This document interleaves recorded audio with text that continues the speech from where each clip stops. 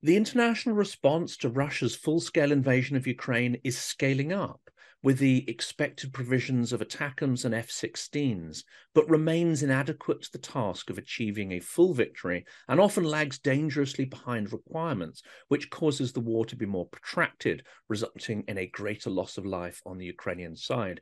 Russia poses a serious threat to the rules-based international order, but is the West's response insufficiently robust in defense of the values that it espouses? A recent Chatham House report rang alarm bells and recommended that Western military support to Kiev should be redoubled before it is too late.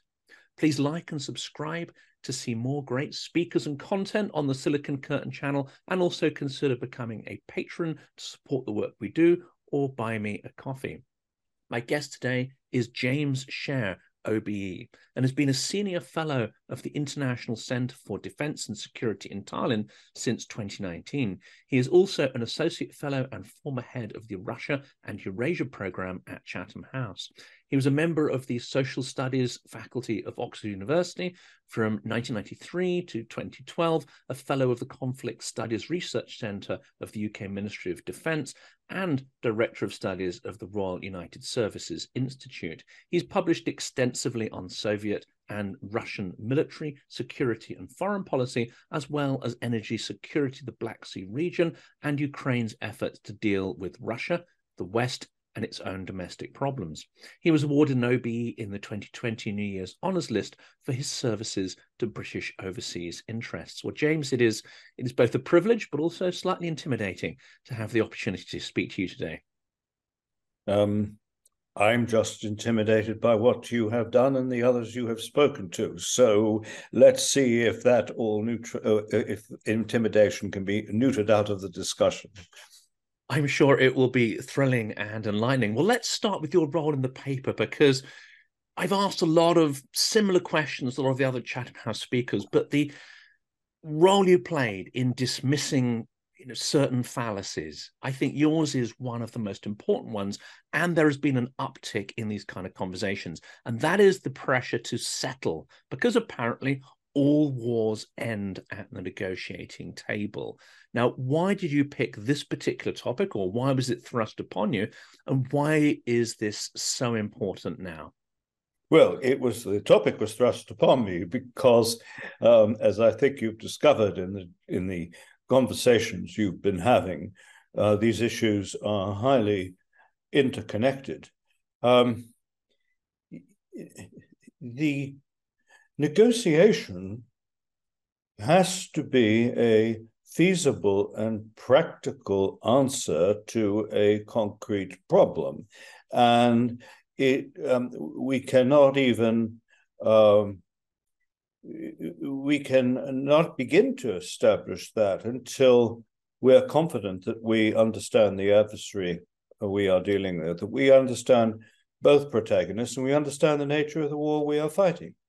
Now, we quibble about words, but for both sides, this war has something of an existential character. You will find very few people inside Ukraine who do not at this point believe that this is a war for the survival of the nation. And I believe it because Russia's fundamental casus belli is that Ukraine refuses to develop in cooperation with and in accordance with Russia and its presumed past, that to a large extent in Russia has been distorted, and much of it is mythological. So effectively, Russia has fundamentally opposed Ukraine's right to be Ukraine. And this is not a new issue. This has been going on throughout the entire period that Ukraine's independence was recognized. But it's a huge historical problem. When Catherine the Great began her war for what she called then, and the term has been resurrected since, Novorossiya, in the late 18th century, she described its aim as the elimination of memory. The entire historical experience for Ukrainians has been one where the country's history has been written, rewritten, and reconstructed from outside, from an imperial center. The West widely assumed that when the Soviet Union collapsed and Ukraine's independence was recognized, that this entire approach would recede into the background, and it didn't.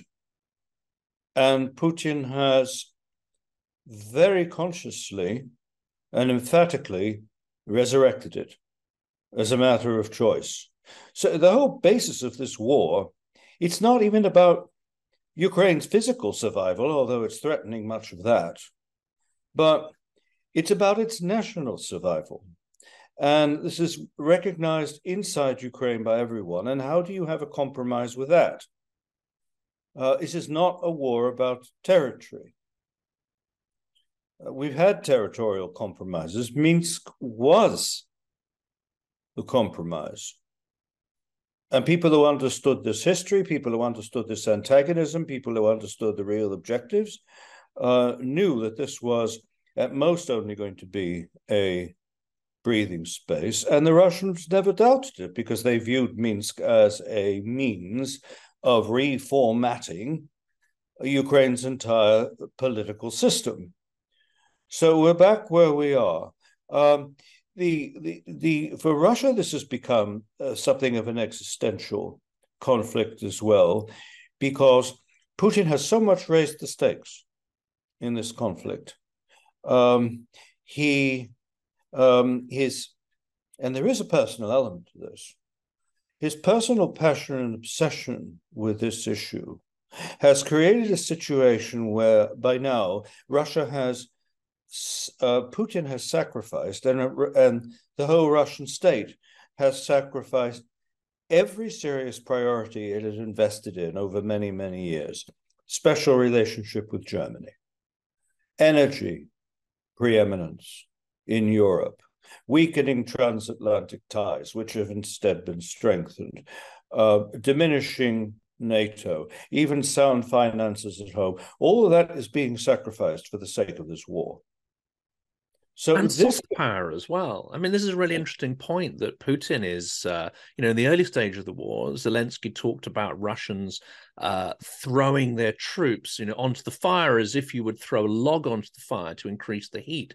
But it seems, you've listed all these things which you can kind of measure that they're burning up and destroying for an objective which, at least to us, seems fairly pointless. They are also burning their soft power. They're burning their cultural identity and perhaps the inheritance of generations in terms of, say, sort of Russian culture and soft power around the world. Who's going to stop it? I mean, this is an unstoppable process, it seems. Not necessarily around the world, because this war is for half the world on the other side of the world. And many people on the other side of the world ask why, in view of extremely grave problems and threatening problems that we face, should we be interested? And why does the West assume that there is some kind of a priori obligation for us to support the policy of a West that has not been historically attuned to many of our own needs at all? And the Russians have been very good at capitalizing on that. So still, I would say in much of the world, their diplomacy is highly professional, their approach is professional. Soft power in the sense of encouraging others to believe, reinforcing their belief that this is not about the issues we claim. This is about the maintenance of Western global hegemony, and it is a repackaging of Western imperialism That's not being done perfectly, but it is being done. We shouldn't underestimate it. But I think, there are other messages also inside the West that are being very effectively delivered to certain constituencies, even if there are a few governments that are going to sign up for it.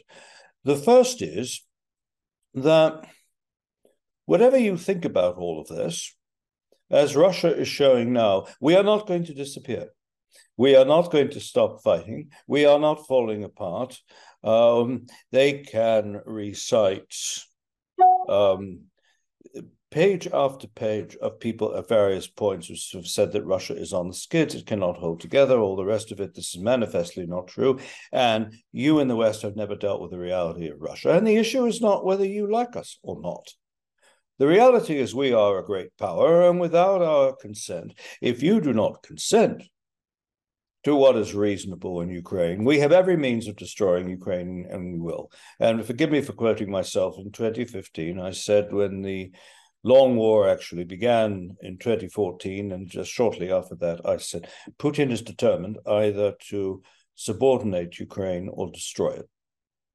This is now blindingly obvious. Now, how can you call that soft power? It's not attractive, but it does stimulate all these so-called realist circles in the United States, in various European countries, to compromise, to call for compromise, to become more vocally fatalistic. There's no way Ukraine can win this war. And why is it in the interests of NATO or the United States to risk a third world war in order to do something which is intrinsically impossible anyway? So I think, there's Russia's wider diplomacy and its info war are in themselves formidable opponents. And one of the banes, I think, of starting to read a lot of this sort of geopolitical stuff, as I've done really for the first time in the course of the war, is being introduced to the realists. I won't name them.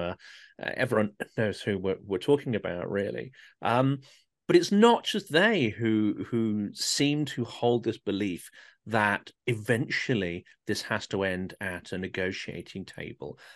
If we can link the concepts of Minsk agreements and the Vilnius summit, are our own leaders perhaps still not understanding the nature of Russia's invasion? And are we still, if you hold to the view that the Minsk agreement was a valid process designed to not create an economic basket case or a frozen conflict or to be used as a stepping stone for future invasion, if you actually think that was a genuine process, you may have the illusion now that a negotiation is possible and the battlefield actions are simply a form of hard negotiation as a preceding stage to the diplomatic negotiation. Now, why do you think this is a fallacy, and how widespread is it?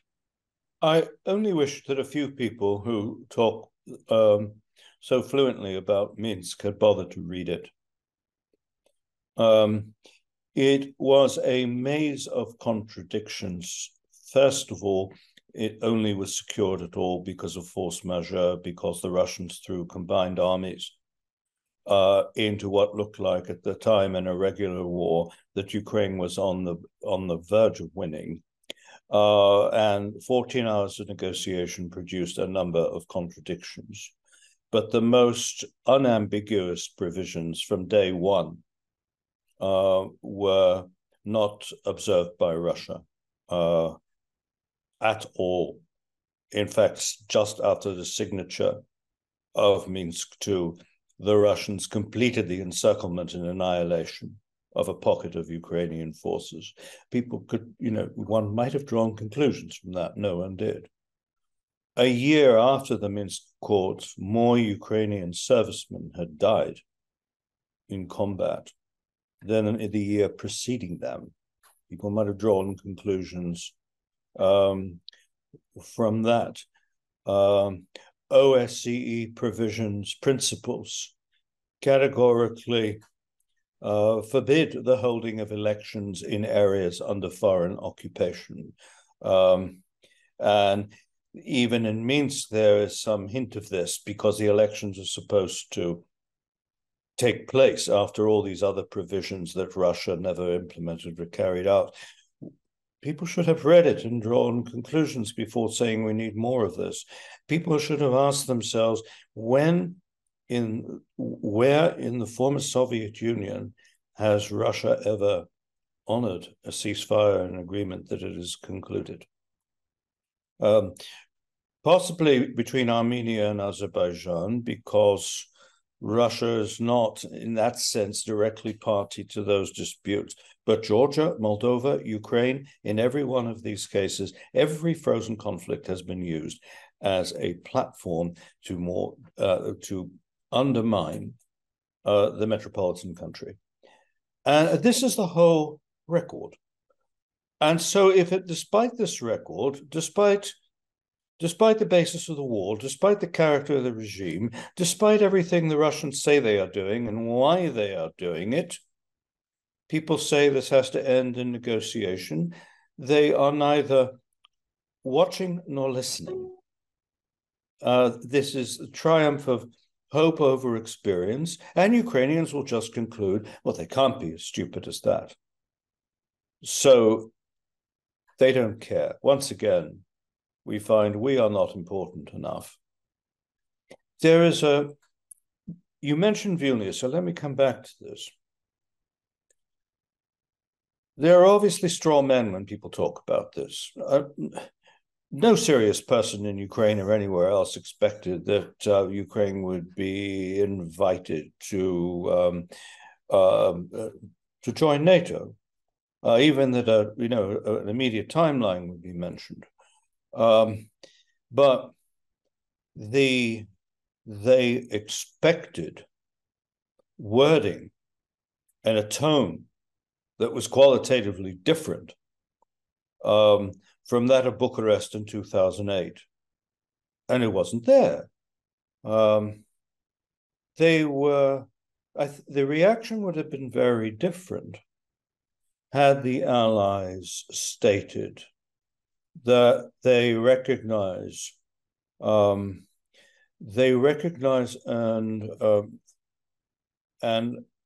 appreciate that Ukraine's heroic struggle is being conducted not only on behalf of itself, but on behalf of Europe, and has played a positive role in European security. There's some hint of that part of the document, but that's not there. And secondly, there was no statement that one might have expected that European security will not be complete until Ukraine is a full part of the Euro-Atlantic system. And making such a statement does not commit the Allies to do anything at all by a certain date, but it's a statement of principle. And so, in the absence of all that, just one sentence that Ukraine's future is in NATO, which is as vague as the Bucharest statement. Ukrainians just felt they were hit with a cold towel. But it points to something deeper. Just before all of that, I heard what I've been hearing in Ukraine for 30 years from senior people. The West is not ready. The West is not willing to accept us. We are not seen as part of them. We are still seen through the prism of Russia. We are still seen as an instrument in the West's overall policy towards Russia. Cooperative or hostile, whatever it might be, Ukraine is not seen as part of the West or as part of Europe. And if you read the summit declaration, you could see how all these predispositions are reinforced. And it's true in much of Europe. We have had a paradigm change, long overdue in most of Europe, but it's only gone halfway. It's gone halfway in the sense that far more European countries understand very clearly Russia is and will, for the foreseeable future, remain an adversary. But the other half is not there. That Ukraine is part of Europe. Ukraine is it must be part of our security system as well. Ukraine is part of the West, and not as a charity, as a major contributor with formidable armed forces, extraordinary talent, a degree of resilience and determination that ought to be the envy of any NATO ally, and that the countries, the only countries that perceive this essentially are those that perceived it before. There's some changes. One would now add Sweden to that list, I think. The UK has always been temperamentally robust on these issues for a curious British set of reasons, and that there's a British collective instinct of standing up to the bully and supporting people who do. And as our EU partners, when we were members of the EU, used to complain, we have this quizzical obsession even now with the Second World War and keep replaying all these films. And so therefore, when Brits see images of Kiev and Odessa, they are reminded of 1940 and all of the rest of it. So the UK is a curious outlier, but we are now stalled with half a paradigm change, and it's not sufficient. But sorry, Jonathan, do continue. No, that I think that's absolutely fascinating, and it's a perfect sort of segue into unpacking that a bit more, because if we look at the sort of realist position, and from the stance of believing that a negotiating process is possible, if Russia is acting in its rational geopolitical interests, if it's acting to, create spheres of influence, reduce its security risks, blah, blah, blah. We know the kind of propaganda narratives that tap into this. And if Russia is acting in its economic interests, then a negotiation is feasible. If, however, its actions are part of a centuries-long colonial ambition and process, that no longer fits in with that rational argument. So I guess where you fit on that academic spectrum from realist to really trying to look at the local factors depends on whether you believe negotiation is actually possible, or even should you engage in negotiation with a genocidal, semi-fascistic power. I have to say, I've long thought that it requires a lot of arrogance and hubris for the people who call themselves realists to call themselves realists, as if everyone who does not share their basic premises about how the world works are not realistic. Fantasists, it is perhaps, It is not. It is simply not realistic. It is ahistorical to deny the influence of belief systems in the conduct of states, in the national interests that states adopt. They are not objective things. They are not created by God. They are human constructs that are the result of not only certain hard geographical realities, which the realists do understand, but which are the consequences of a historical and cultural experience. How could you possibly explain the wars of the French Revolution without reference to belief systems? How could you explain the Second World War without reference to it? Why did people fail to predict its ferocity and magnitude? Why even did Stalin fail to predict Operation Barbarossa? Because he assumed that Hitler, underneath it all, was simply using ideology for mobilization, and that underneath it all, He was a German realist like Bismarck and understood the necessity of a partnership with Russia because those are what German national interests are. Now, we said earlier in this conversation, I made the point that Putin has demonstrated in this war a willingness to sacrifice every other priority that has been pursued and that one might equate with Russian national interests. Well, instead of pretending this is not so, it would make more sense to pay attention to that and to realize, draw some conclusions. A very senior European diplomat, I will not mention the name, highly cerebral, very experienced, openly said at a conference a few months ago, I assumed, like many, that in the end the Russians would not go to war because if they went to war, it would destroy their business model. And I was right. It has destroyed their business model. But what I didn't appreciate, and what most people in Europe didn't appreciate, is that they were willing to do that because these issues mattered more to them. So anyone who doesn't understand this, in my view, is not a realist, however he or she might describe themselves. That's, that. So where I think for a number of them, and particularly for Americans, it has to say two things. This war is very far away from the United States.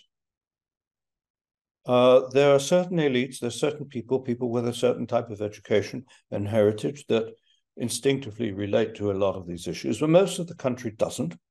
And it doesn't take much to understand why. So the war is far away. But secondly, in this ivory tower world of people who think this way, great powers are like planets in the solar system. They have to remain there or everything falls apart, or we all fall into a black hole. So the whole idea of Russia being defeated is dismissed in both practical terms as impossible and in normative terms as profoundly foolhardy. And so Russia is a constituent of the divinely ordained order, as these people see it, as is the United States. And what underpins this also is a belief that if great powers, with all their divergences of thinking, can balance their interests in their areas of rivalry, the world will remain orderly, as it was for most of the 19th century after the Congress of Vienna and the creation of the Concert of Europe, which, by the way, envisaged and experienced several wars, not least of which is the Crimean War, which had colossal impact inside Russia itself. But we're not living in that sort of world anymore. To say history doesn't matter, which is effectively what these people have said, not to study history, not to understand how it informs people's thinking. This is just an a priori ex cathedra position. And it's to ignore some fundamental historical elephants in the room, I would say. Yes. The fact that empires do disappear. What seemed inevitable at some point, inevitable and eternal, disappears. The next decade. You've got the Austro-Hungarian Empire vanishes. You've got the Ottoman Empire. You've got Germany and Japan renouncing their global imperial ambitions. Things do change. What we have in Russia, perhaps, is a third largest empire in history, a multinational construct that is rather flimsy. And what you're suggesting here is that people kind of got their heads around the idea that this might eventually disappear. This thing that was inevitable, invincible, and eternal may cease to exist or transform fundamentally. it would be the Russian Empire has been long-lasting and tenacious. And so, of course, Russia, in this sense, is the last European empire. There's something very distinctive, though, about Russian imperialism. And it was distinctive even when we had the Hohenzollern Empire and the Habsburg Empire alongside it. The Russians have long defined incorporated other peoples into their own sense of self. And therefore, cognitively speaking, it's been very difficult for Russians to separate themselves from people they have influenced, or to see those people through any other lens than a Russian lens, and a Russian lens of common history, which I emphasize again to a large extent has been manufactured in Russia. This is one reason why the imperial impulse in Russia has such longevity, but also because, unlike other empires, it has never been possible to draw a clear distinction between the Russian state and the Russian empire from the moment the Tsar declared independence against the Golden Horde. Russia expanded. It started expanding into territories occupied by others. So very hard to disentangle all of this. Now, some would say, therefore, it is impossible, and these imperial interests, retitled, have to be regarded as legitimate. I would counter by saying the following. It is not necessary to destroy Russia and its empire. It's not even necessary to change the Russian mentality in order to defeat Russia. These are separate things. People funnel them all together. And there's no reason to do so. President Zelensky has outlined very clearly his definition of victory. It's very close to mine. It's very close to many others. I think you would find that accepted in the Baltic states. And what it means at a minimum is the expulsion of Russian armed forces from all of Ukraine's legally recognized territory. And then it includes other things, reparations, return of deported people, and so on. But the essence is to defeat them on the field of battle. And on the basis of that, contain them, as we did after the Second World War. When we established NATO and what became the EU, and these enterprises took a great many years, nobody asked, did Stalin like it or not? So the Russians don't have to agree.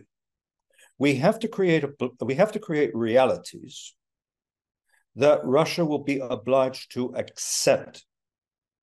And that, to my mind, is eminently realistic, and it's within our means. So there is no need for the so-called realists to torture us with straw men about converting the Russians into liberal Democrats or dismantling the Russian state, and no reason either for them to invoke all these horrors, which were also invoked when Gorbachev was losing his grip in the late 1980s, that if this happens, there will be nuclear chaos, there will be 1,000 internal wars in Russia.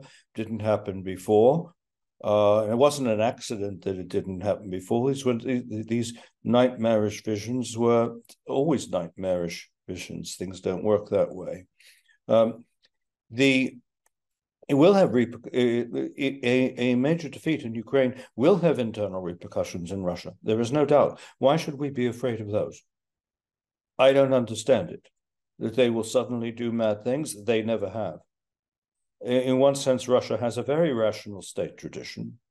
I can't think of an occasion where Russia has ever gone to war against a power it regarded as stronger than itself. It has exploited weakness. It has responded to bluff. It is a master of dissimulation and intimidation. But it has not gone to war against a stronger power. And Lenin's own formula for dealing with a stronger power was that you cannot defeat a stronger power without division. But that's, again, look at that history. There's this, the rational elements in this should be very comforting. I mean, what cuts for all of this, though, isn't it, is the impulse to constantly challenge, probe, expand. It's an inherently aggressive mode of existence. And do you think that sort of expansion, the obsession with land, almost the need to just expand like a hot gas into available space, rather than destroy it, you're saying that actually we can contain it. If you build a container robust enough, you can stop that gas expanding. You can't change it, but you can, stop its onward progress. First of all, we have done it. Secondly, you don't have to be to do it completely. But you have to understand there's a powerful impulse there. I wouldn't depersonalize it. The so-called reasonable Russians will always say, well, let us have an agreement, and they'll start talking again about spheres of influence. Again, another reason why, from a rational calculus, this so-called rational realism is so wrong. It centers directly on Ukraine. There was no strong constituency in the early to mid-90s in Ukraine for joining NATO. There always was for joining the EU. This was a civilizational issue as far as the Ukrainians were concerned. Leonid Kuchma firmly believed in a multi-vector policy and the necessity of a special relationship with Russia. This objective was not seen as threatening by the majority of Ukrainians. There was, amongst this majority, always a strong distrust, but a belief that we needed special relations with Russia. I worked very closely with a lot of people in the Ukrainian defense and security sector establishment in the 90s. And their view then was we want to be de facto as integrated with NATO as possible, mainly to help reform our own army and purge it from its own Soviet legacy. But actually joining NATO, that would be a rash and suicidal thing to do. That's not what this is about. Those were those sentiments. Now, why did those sentiments change? Not because Western policy changed, but because Russian policy changed, because every reasonable accommodation that Ukrainians made were treated by Russia as the preliminary to a greater accommodation. Yanukovych, who became president in 2010, decided, like a good Washington realist, I'm going to meet Russia's legitimate interests. And so he took NATO enlargement, NATO membership off the table, just took it off the table. He said, now perhaps they will leave us alone as we pursue closer integration with the EU. No, Russian pressure then intensified. There was even a television exchange between him and President Medvedev when Yanukovych said enough. And Medvedev said, "Нет, это только начало. It's only the beginning. What we want is full intersectoral integration." And with a smile. I mean, you can consent or not consent. But that's what we have to have.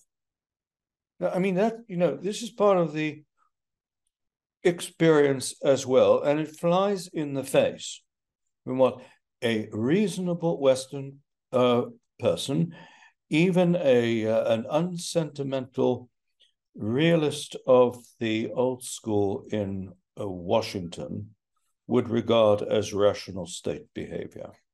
Only the Russians can change that. Maybe they will. Maybe it could happen sooner than we think. I don't know, but they will have to work this out. It's their problem. We have to create conditions that ensure our security, irrespective of what happens there. And people ought to be comforted by what I'm saying, because there are people in the West who are preaching regime change. I'm not doing that. We're not doing that.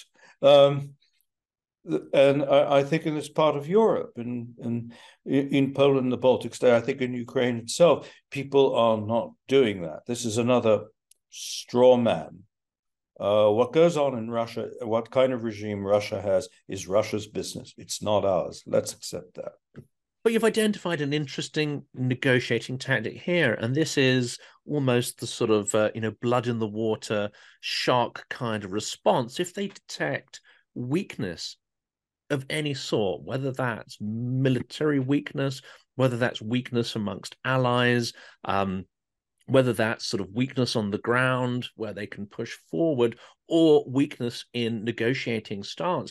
It seems the Russian approach is always to push forward and probe for areas of weakness instinctively, whether it's aligned with your rational self-interest or not. It seems the instinct is there to push forward.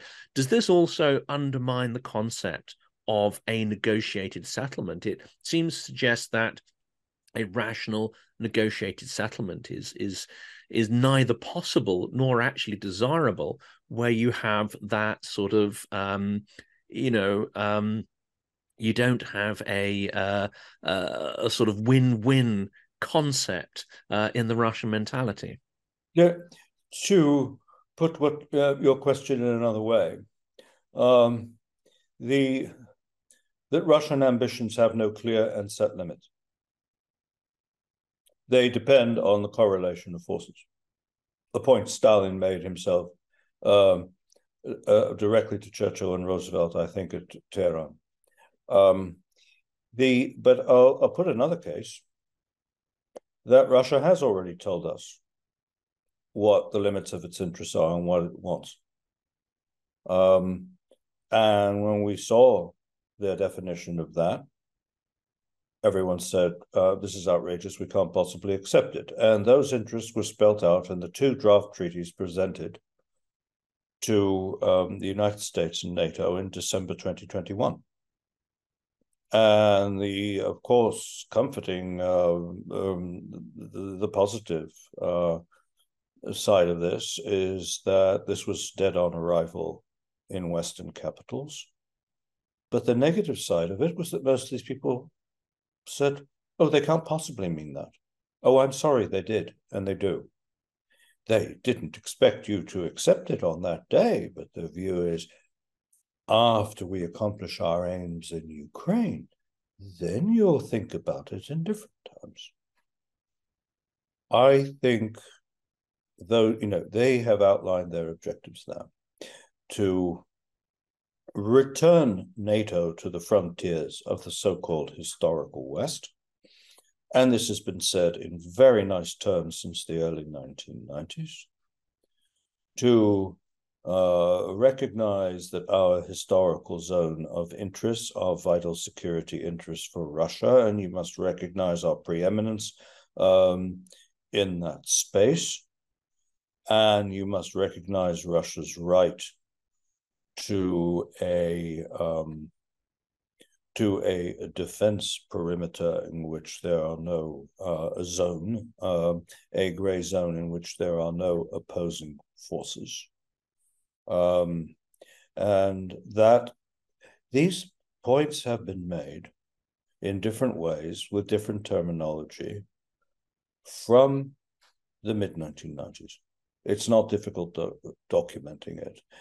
And the Russians have been reasonably, quite rightly frustrated that people in the West have not been listening. We've been conducting different types of conversations, so they've made the points more explicitly and finally turned them into an ultimatum. which is what these draft treaties of December 2021 were. They were an ultimatum. We were told they were an ultimatum. As Ryabkov, the deputy foreign minister, said, this is not a menu. This is a package. And Putin said, if the West doesn't accept it, then we have our casus belli for war.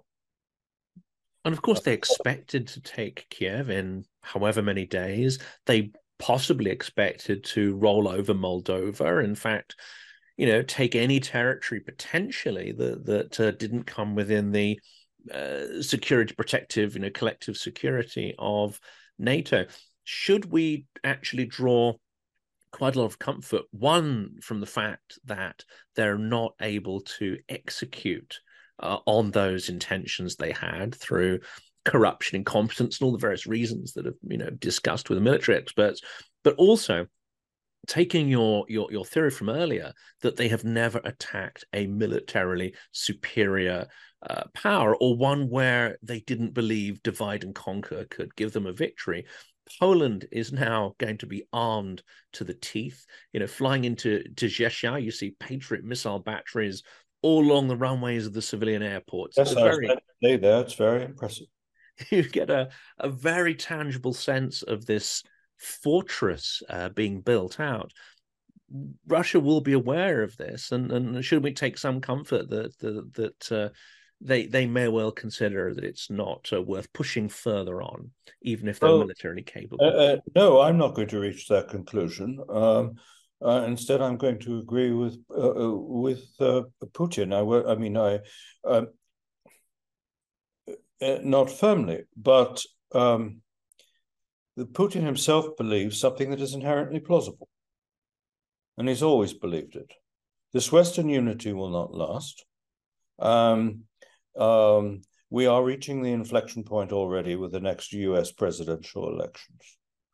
The United States is the linchpin of what makes the hegemonic system work. You remove that, it all falls apart. There is no collective defense without the United States. We might well see a return of Donald Trump, or someone or the emergence of someone very similar to Donald Trump after the US elections. Game over, I am afraid. There are divisions in Europe that are very ominous. And so the Russians have reasons to be encouraged, and this is why Putin has a rational basis for saying, I will sacrifice anything in order to achieve this, because after I achieved it, all these other things are going to come back. The special relationship with Germany, energy, the sanctions are going to evolve and collapse, and we will finally have what we have sought for decades, if not longer, our rightful position in Europe. I'm not dismissing that. This contest is not over. And if we want it to be concluded on our terms, we have to take it to the end. And I am not sure that will is there, despite the constant reiteration of this slogan. We don't hear very much of it now. Support Ukraine for as long as it takes. As long as what takes? What is your definition of victory? I know what Putin's is. We've discussed it. I know what Zelensky's is. We've referred to it. What is Joe Biden's definition of victory? Have you heard one? I haven't. No, and that leads on to the last question, and one that sort of troubles me more than any, because now I'm a firm believer that Ukrainian territorial victory is possible. But does Putin also suspect that many countries, including ones in Europe, are only too ready to make accommodations with his regime, which may well be incompatible with the other goal of victory, which is returning the kidnapped Ukrainians and getting justice for the large-scale, I label it genocidal actions, that these accommodations we may seek to make with Russia for economic and security reasons will betray our own values and, in the long term, hand a victory to Putin. But experience has shown that Many are willing to betray what others regard as our own values. And there is a very powerful impulse in the West, which is part of our own civilization, which is very weak in Russia, and that is hypocrisy. Russian state culture turns out highly accomplished cynics, but the West turns out hypocrites. The great European capitals, they're wonderful white lie cultures. There's again one reason why we don't understand Russia very well, because when we hear a Russian black lie, well, we know that's not true, but we assume it's just a big white lie, and so, well, some of it must be true. No.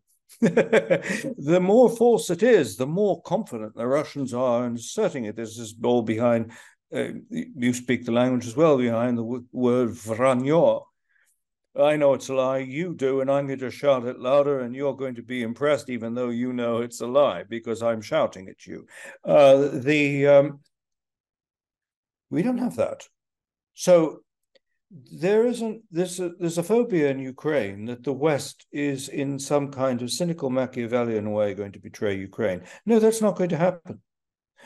But what might happen is that in practice, Ukraine is betrayed through a combination of wishful thinking, inadvertence, myth making of our own, changing slogans. We've done what we can, etc., etc. Good luck. And surely the Russians have to be sensible. Russia has lost all the rationalizations. We are masters of rationalizations. What we need to have more of in policy and in these discussions is clarity. And it's in short supply. So again, this is all a drama in progress. And I think it would be very imprudent to predict how it is going to end. And I think it would be incautious to assume that the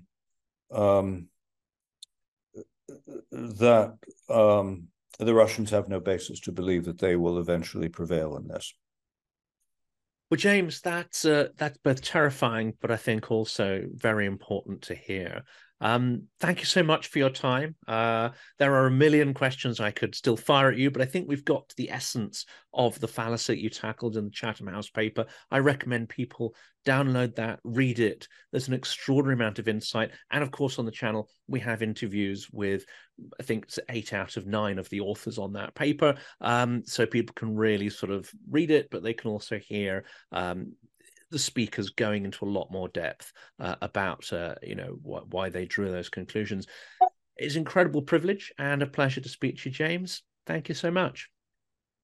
Thank you, Jonathan.